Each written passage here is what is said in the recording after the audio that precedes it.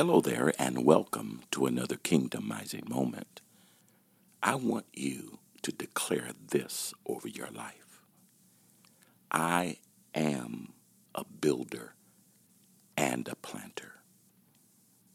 And begin to acknowledge to the Father that you have prepared a table before me in the presence of all of my enemies, all of the detractors, all of the haters, and that you have anointed my head with oil, and my cup runneth over.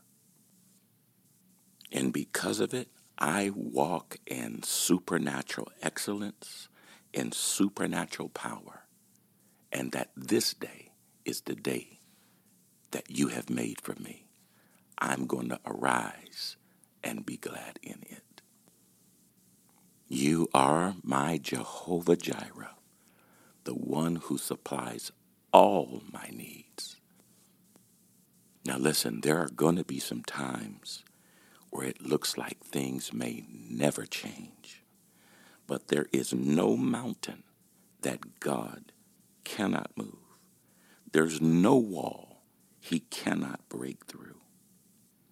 It may not happen exactly at the moment that you want it to, but I'm here to tell you, God's about to do a new thing.